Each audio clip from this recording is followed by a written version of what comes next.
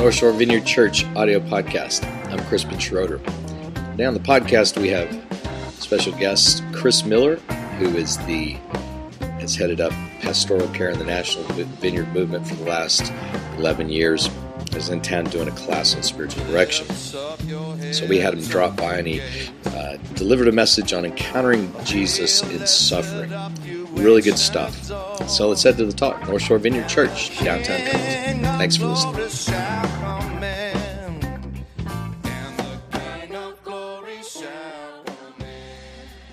Welcome, Chris Miller.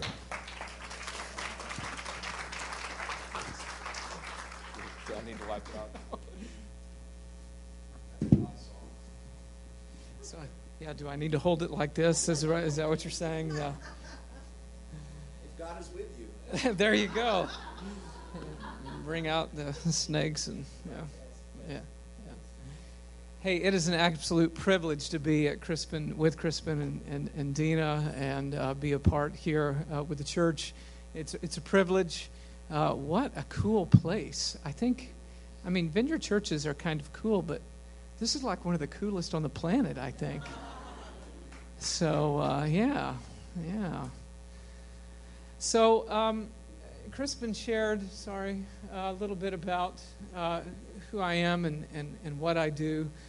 And actually, one of the great privileges has been to be with various leaders in the Vineyard movement at different points in their lives of transition or crisis, or trying to figure out what's next in their life and seeking the Lord. And I have an absolutely wonderful team of psychologists and marriage and family therapists and people that do spiritual direction and inner healing and just help people out along the way. And the last 11 years, it has really shaped my life. And one of the things that it's given me is how do we experience God? Where is God in difficulties? Where is God in trials? Because we tend to associate God with happy feelings in those moments of peace or joy or ecstasy. You know, like, this is awesome. But where is God when it's difficult? I understand you've been going through the Sermon on the Mount and you've been talking about longing recently. Is that right? Am I correct?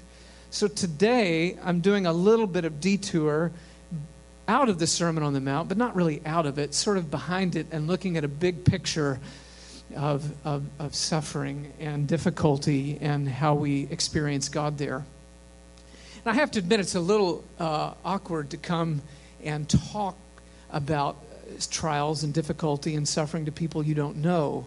I don't usually show up at a party and say, "Hi, my name's Chris. I've been fired from a church before. My marriage is on the rocks," or whatever it is. These are not the things that we front. In fact, I find I don't like to be perceived, especially males, I think, as weak or vulnerable. And so to find that God is at work here, I think, is a great growth area. These are not the scriptures that we tend to put on our refrigerator. Can you imagine? Psalm 42:3, "My tears have been my food day and night, while men say to me, 'Where is your God?'" That's not put on my refrigerator. Maybe that could be a new diet, trick. Put that. Or, I think about a bedroom decoration. I don't tend to put scriptures like Psalm 63, chapter 6, verses 3 and 6, where it says this: "My soul is in anguish. How long, O Lord? I am worn out from groaning all night long. I flood my bed with weeping and drench my couch with tears." That's not one that we tend to decorate, our bedrooms with. It's just, Or, we have positive verses but I've never seen one with a big smiley face on it that has 1 Peter 4 that says, "Do not be surprised at the trials and the suffering that you're enduring." But here's one that I think could work, especially in Houston, where I'm from. It would be a bumper sticker that says, "Blessed are you." So here's Sermon on the Mount. You could put this on your bumper sticker: "Blessed are you when people insult you and call you all kinds of names because of me." That one, I think, might work. Or where Jesus says, "In this world you will have trouble." I think that's kind of like a Christian version of "stuff happens," or something. I think that one That one could work. So I don't like to focus on difficulty and trial, but one of the things that I've found, especially in groups of churches like ours where we celebrate and enjoy the very presence and power of God to heal and deliver, but then when that's not happening, we begin to ask questions, so where's God? You know, we're a movement that was birthed out of books like called Power Evangelism and Power Healing, which is wonderful, and I love that. But today, if I could give this a title, I think I'd call it Power Groaning. How is it that I go about in the power of the Spirit that is living with God through difficulties and trials? Romans 8, if you read Romans 8, about 18 through 25, and I'm just going to pull out a few verses and note them. In verse, you see that there's lots of groaning going on. Do you know who's groaning in Romans chapter 8? Well, verse 22 tells us that creation itself is groaning. And then we find in verse 23 that we are groaning. And then we find in verse 26 that the Holy Spirit is groaning within us when we don't know what to pray for. So if you read Romans 8, it's like you're listening to a chorus of groaning going up before God. I wonder what that sounds like. We can learn to groan together with the Holy Spirit. And there's some perceptions and just an overall kind of theology or a big picture that I want to give us to say, here's what it means to live in a fellowship with God's suffering, with His suffering. Here's what it means to do power groaning, to be with Him through difficulties and trials. If we don't learn this, see, here's the deal. We live in, I'm sure Crispin and other teachers talk about a kingdom come and coming. So the kingdom has come and we see healing and salvation and justice breaks in and there's peace and we celebrate it. And yet it's not fully here. And so there's lack of justice and difficult things going on around our globe right now.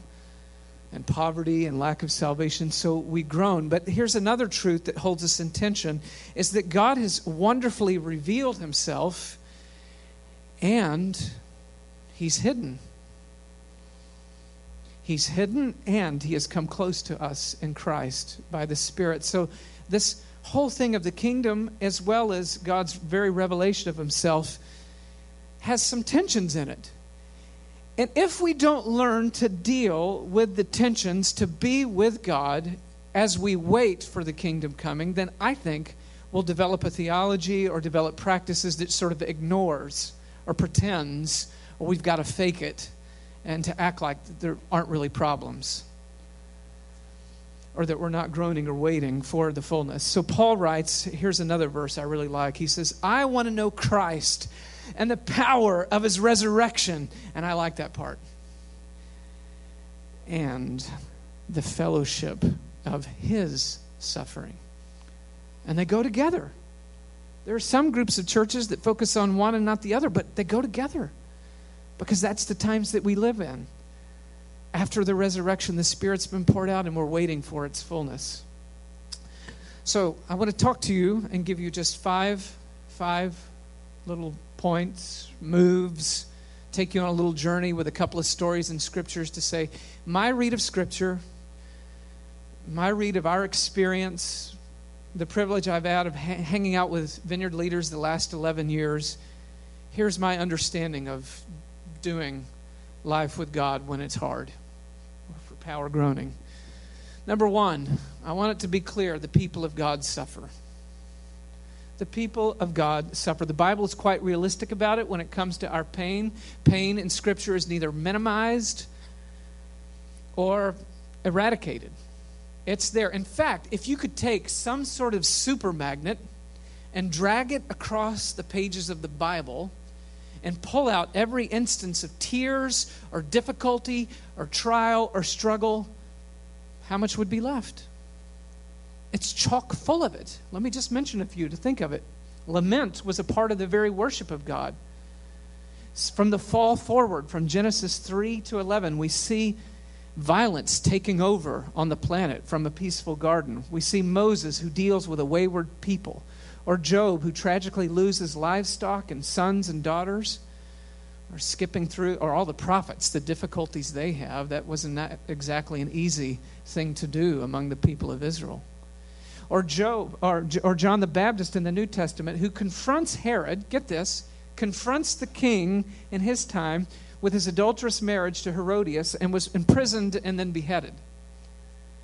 Or Paul in his ministry, flogged, beaten with rods, imprisoned, shipwrecked, spending the night on the open sea.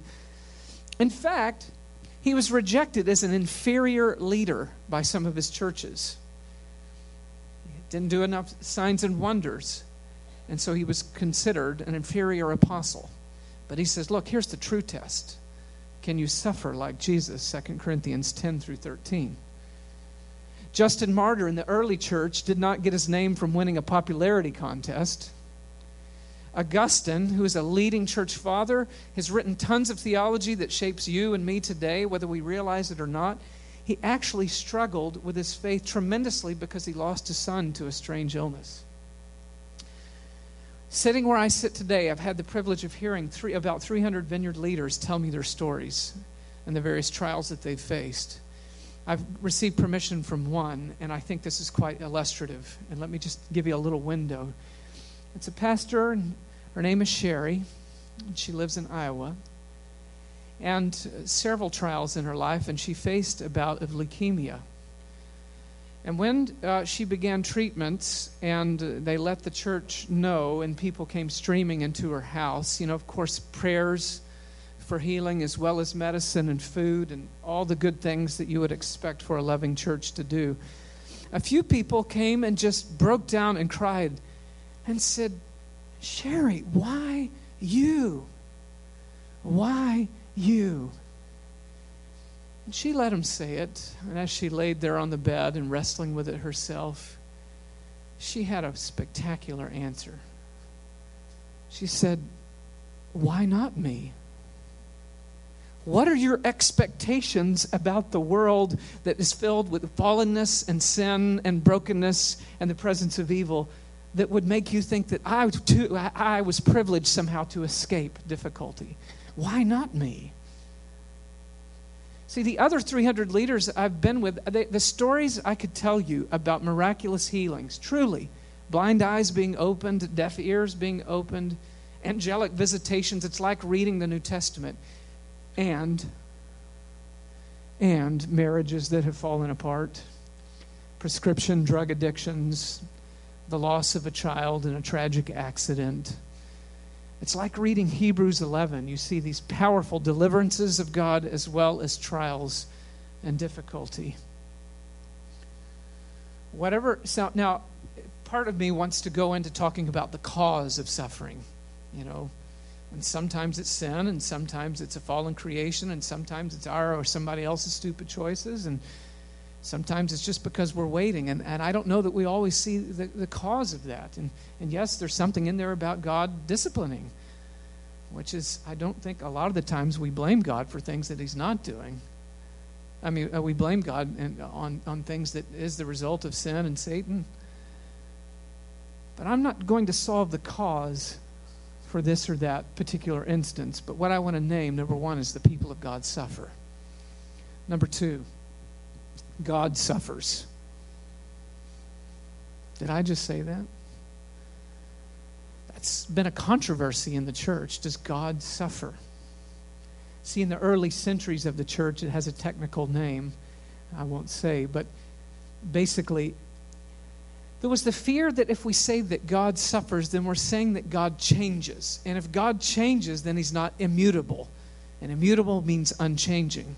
And to say he suffers means he's changing.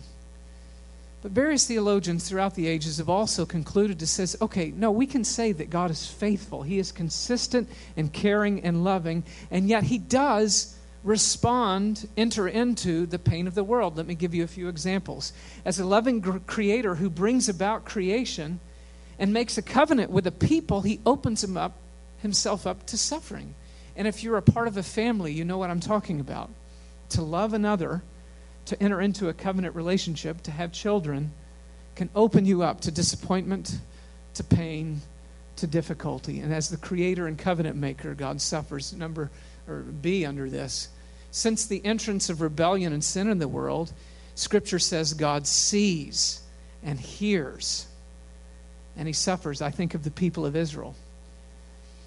As they were living out just long, sweaty days under oppression and nights, and they took away any day off, and they just kept them working more and more. It says the Lord heard their groaning and their crying, and he responded. Or Hagar. Do you know the story of Hagar in the Bible? She's mistreated by her boss. She cries out to the Lord, and the Lord comes to visit her. And do you know what she calls God? El Roi, the God who sees. And as the God who sees and hears, he suffers. But not only the God who sees and hears, but actually enters into the pain of the world. And this is the good news. One of my favorite verses is, do not be overcome by evil, but overcome evil with good. And this is what God has exactly done. Enters into and overcomes the pain of the world. And I see them. Now, get this. In the garden, we see him bellowing out in despair and says, my soul is overwhelmed with sorrow to the point of death. Has anyone ever felt that way? My soul is overwhelmed with sorrow to the point of death. That is the Son of God experiencing that kind of pain. God takes it upon himself. And so when he is at the cross, he says, my God, not his intimate term, Father, that he usually prays, but my God, why have you forsaken me? Our God enters into the pain. The cross holds together God's great affection and love, as well as the pain that he enters in. Or as a father who longs and waits. A few years ago, I had a disturbing dream. Actually, I had a similar dream last night. A disturbing dream about my oldest child's son. I have 4 kids who are 17, 14, 12, and 9 right now. The youngest 3 are girls, and they all have birthdays in November. 14, they're about to be 15, 13, and 10. Yes, you're doing the math now. It was cold in February where we lived, okay? It'll hit you later. So 14, 12. My son, in this dream, we were in an amusement park. And he was walking alongside me. And you know at some amusement parks when great crowds will just come sweeping by and just about, take your child with them. That happened in my dream, and I can see him, and then all of a sudden I can't see him, and then I can see him, and then I can't see him, and I begin kind of pushing through the crowd, making a fool of myself a little bit, began just screaming, Colin, where'd you go? And then in the dream, I really began making a fool of myself. I'm running up to these tables at restaurants. Have you seen my son Colin pulling out a picture? And dreams are bizarre at times. And then there was this roller coaster. And you know how they have ladders up the side of some roller coasters? And I just think, whoever climbs those? But in the dream, I began climbing to the top just so I could see out over the park, looking for my son. And then the next scene in the dream, it's the end of the day at the amusement park. And you know what that looks like, right? All the darkness is settling in over the amusement park, and the kids are wearing all the little glowy things, glow sticks, yeah. And I'm at the exit, and people are pouring out in their cars, and I can't see a thing, and I'm just looking for Colin in the car, and I can't see him. And just about the last car pulls out, and the park is empty. And I woke up feeling sick. What do you think I did? You bet I went to his room. I went to his room and just kind of put my hand on his shoulder and was like, okay. And then I sensed the Spirit of God speak to me and said, and that's how you feel about one of your kids.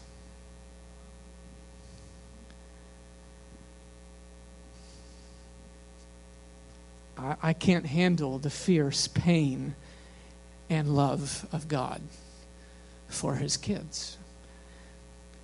For a creation that is racked with suffering and wars and poverty, a God who is longing for restoration, for made all things right. He suffers. We suffer. God suffers. Number 3, there is a unique quality of relationship in the fellowship of his suffering. When we come together with God in our groaning, this power groaning that I'm talking about, there is a unique quality of relationship. There's a theologian named John Mark Hicks, and he writes this book called Yet While I Trust Him. And he tells the story of moving over to Germany to study, and his first wife tragically had a blood clot after surgery, and she passed from this life to the next. He moves back to the United States 4 or 5 years later into the grieving process, and marries again. And they have a son named Joshua. And Joshua, tragically, was born with a genetic condition to where his speech wasn't quite right, and it was terminal. They didn't know how many years that he would live, barring a miracle. And Joshua previously loved to go to school, but all of a sudden he began protesting vehemently that he would not go to school. 15 at the time. So Dr. Hicks goes down to the bus stop to see what's going on. Why is he protesting so vehemently? And he found out. He watched his son, who because of his condition had to wear undergarments, and he stumbled when he walked. As he got onto the bus, the other kids began making fun of him, calling him diaper boy, making fun of the way that he talked and the way that he walked. And Dr. Hicks was devastated. He goes back to his office and just begins to fume. Why are the innocent allowed to suffer? Why can others inflict pain on the innocent? And just begins to rail, unleashing his heart before God. Because it was in there. And he said, pretty soon, I was intensely aware of the presence of God filling the room. And the Lord responded and said, I know. They treated my son that way too. There is a unique quality of relationship in the fellowship of his suffering. Brennan Manning, I can't do better than just to read this quote, so forgive me as I read and just take in these words here. When tragedy or difficulty makes its unwelcome appearance and we are deaf to everything but the shriek of our own agony, courage flies out the window and the world begins to seem to be a hostile, menacing place. It's the hour of our own Gethsemane. No word, however sincere, offers much comfort or consolation. The night is bad. Our minds become numb. Our hearts go vacant. Our nerves get shattered. How will we make it through the night? And yet, it may happen that these most desperate trials, beyond any rational explanation, you may feel a nail-scarred hand clutching yours. Tragedy radically alters the direction of our lives. But in our vulnerability and in our defenselessness, we experience the power of the crucified Jesus in his present risenness. I can take you to that scene where Thomas is standing, doubting Thomas, before the risen Lord. And he calls him, my Lord and my God. Stop to think about who's he looking at. He's looking at a crucified man with a big hole in his side, holes in his hands, and scars on his back. And he looks at this man and calls him my Lord and my God. See, in Christ, there is a perfect joining of human pain and divine pain. So get this. Because God has experienced oneness with us in our suffering, you can experience oneness with Him in your trial. In a betrayal, whether it's friends or family members or coworkers, you can experience oneness with our rejected Lord. In a difficult marriage, you can experience oneness with our God who has made a covenant with His people that is difficult. As a parent of a child who may have departed from the Lord and perhaps even destroying himself, you can experience oneness with our God who loves and waits. In facing injustice or backstabbing, you can find union with our persecuted and betrayed King. Or in waiting, that difficult thing that so many of us experience from time to time, you can experience oneness with a God who waits and longs for the restoration of all things. You know, John Wimber, an early leader of the Vineyard movement, I heard him once say, I've tried suffering without Jesus, and I've tried it with Him, and I like it a whole lot better with Him.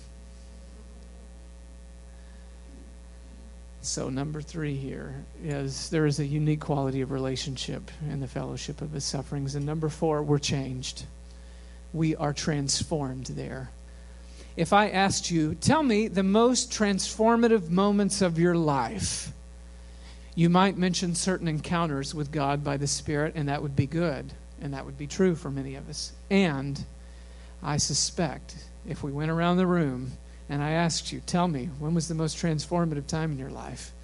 It would involve some trial, some pain, some difficulty. And I'm not saying God caused it, but I'm telling you, there is some power ministry going on in these deep places. It's like God carves out new places in my being for deeper relationship with Him and for powerful ministry.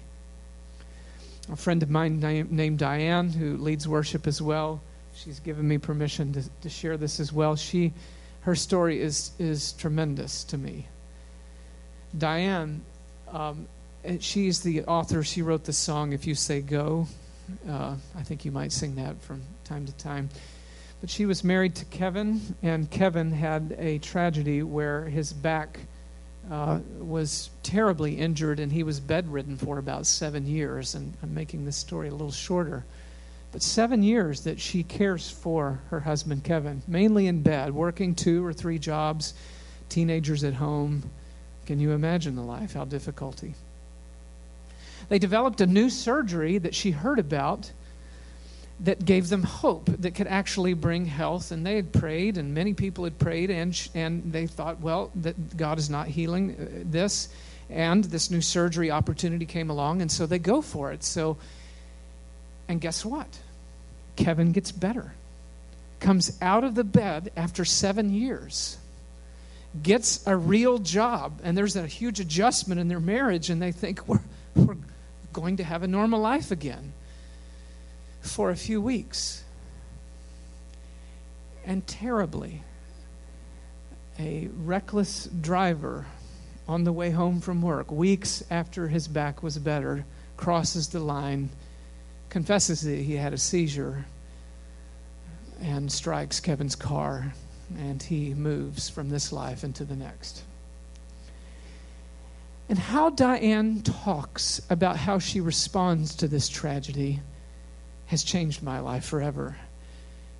She said, I knew experiencing this that I could let this crush me. I could let it destroy me. Or I could let it enlarge me. And so I held on for dear life, and I let it enlarge me. Let me read a part of Romans 8 that I think goes well with this from the Message. All around us we observe a pregnant creation. And the difficult times of pain throughout the world are simply birth pains. But it's not only around us, it's within us. And the Spirit of God is arousing us within. And we're feeling birth pains. And these sterile and barren bodies of ours are yearning for full deliverance. That is why waiting does not diminish us any more than waiting diminishes a pregnant mother. We are enlarged in the waiting. We, of course, don't see what is enlarging us, but the longer we wait, the larger we become, and the more joyful our expectancy. See, we have a choice as we face tragedies. And we can resist, not to say that God caused it, but we can resist the work that He's doing within us during those times, or we can lean into it and let it deepen us and enlarge us. And lastly, people of God suffer, God suffers. There's a unique quality of relationship there.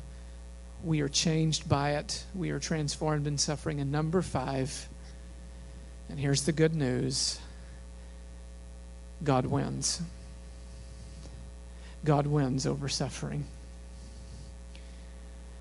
Ultimately, He triumphs over it. And we get doses and experiences of that now. And when we have to wait, we know that He will overcome it. And in the meantime, He is not overcome even by our own despair and cynicism. See, in my own life, I remember going through a difficult time. And I went to go see a counselor, and I was processing through it. And the counselor said to me, it sounds to me like you've got this really angry, hurt part by what's happened here. And then you've got this shameful part that's saying, oh, look, you shouldn't be bitter. You know, you should be spiritual. You should be over this. So my form of spirituality looked like this. If the microphone represents the pain, here's what it looked like. If I can stuff it and say, bless God, then this is the holy stance. Praise God, I'm doing okay, you know, but just fuming inside with disappointment and anger and frustration. So the counselor said, why don't we tell this guilty, shameful part to just chill out a little bit? Because guess what? God knows what's in there anyway. So why don't we just let that stuff come up and out, and let's allow the Lord to engage it. So what I want you to do, Chris, is go home and write a letter about how you exactly feel, sent to the people, some of whom you were angry at, and tell them exactly. I'm not telling you to send it, but just type it out exactly how you think and feel. Okay, counselor. You're asking for it. So I go home and I begin to type the letter. Oh, and can't even quote half of it to you right now. I begin typing exactly how I thought and felt, and my wife walks by the computer and, oh, my word. But I'm telling you, that was the beginning of my healing. It's probably the first time I'd prayed in a long time. I love telling that to the leaders I work with when they finally let out their true thoughts and feelings about things, and they say, and this is what's going on, and where is God, and what's happening? I said, it sounds like you just prayed for the first time in a long time. And they wonder why is prayer life suffering? Well, because you need to pray from your gut, buddy. What's happening? God knows what's in there. So if I were to give you 2 practical ways forward as we come to a close, so how do I do this power groaning? How do I incorporate connecting with God? It's 2 simple things. Number 1 is groan with God. Groan with God. You recognize that He has entered into this world. He is joined with you. His Holy Spirit is groaning within you. And you can groan with Him. And how to do that? Number 2 is name your pains. You name them with hope. See, to name them with hope is to say, I'm not going to give into this mood of cynicism and despair, which is not reality. But I'm going to give into God's pain and my pain and God's unyielding goodness. I'm going to give in to His unending mercy towards me and the rest of the planet. And name these pains with hope. Let me close with one more story and then we'll pray. Have you heard of Team Hoyt? Dick and Judy Hoyt.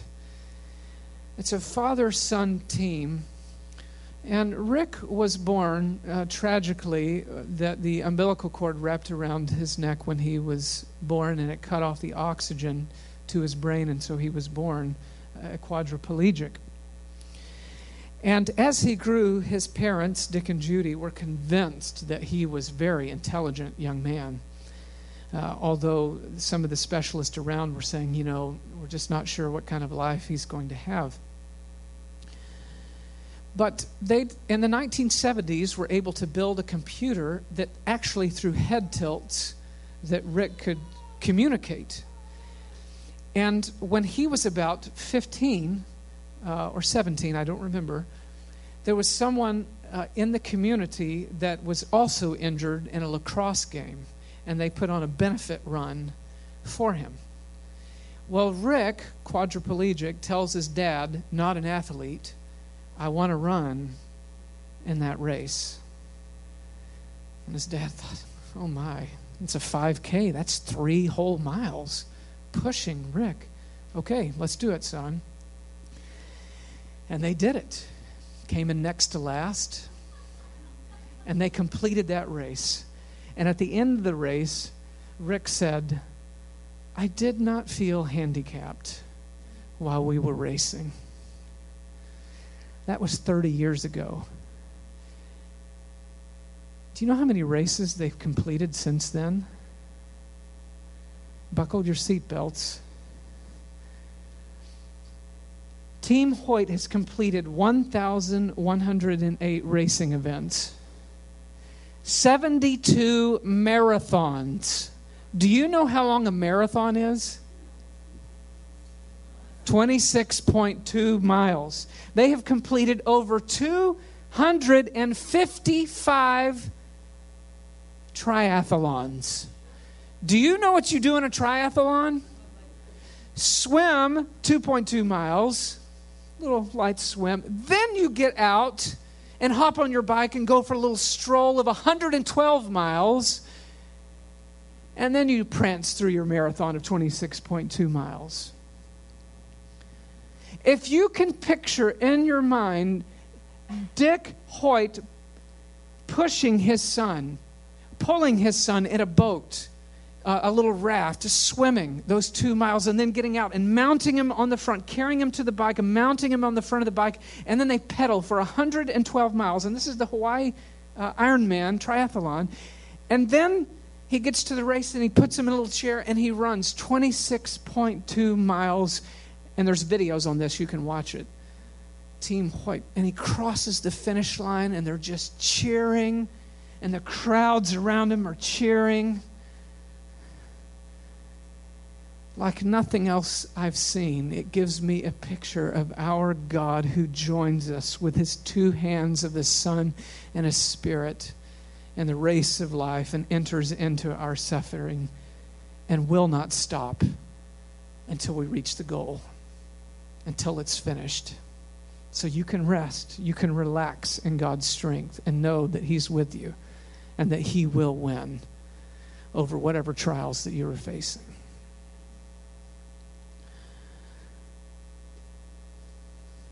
Why don't we stand?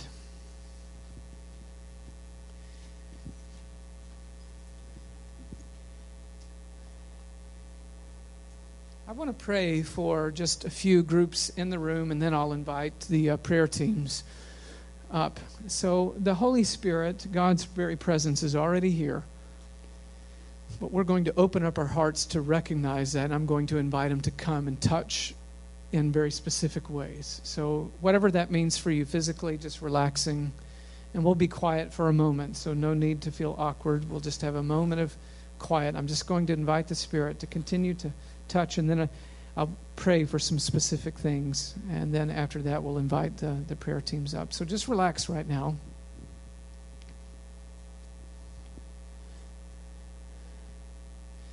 Holy Spirit, would you search our hearts?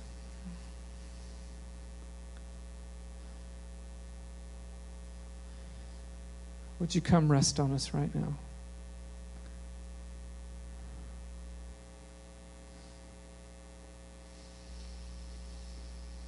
Some of us have tried suffering without you, and we don't want to do that anymore. We want to do it with you.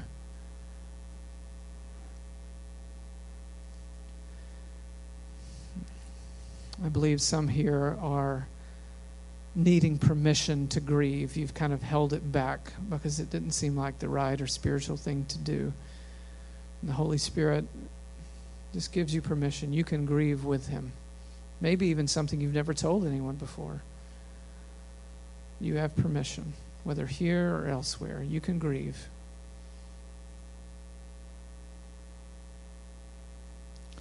Lord, I pray that you would give that person permission or persons permission. Bring healing through those tears. I think there's probably a person or two here that has blamed God for the pain, and you're not seeing that God is actually suffering with you and enters into it and wants to join with you in it. He's not your enemy. He's your Savior. If you just let that go, you can release this image of God of someone to blame, but your champion.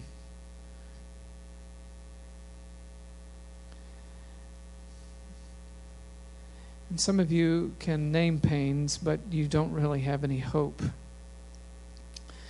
Lord, would you pour hope into their hearts right now? I pray you would use this message and this time and the Holy Spirit, that you would elevate their heart beyond cynicism, that they can say some things with hope.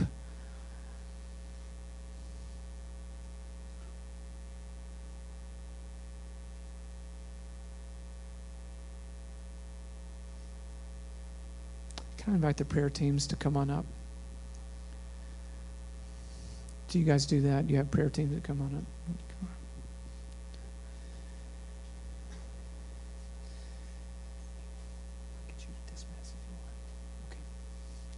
on. One more.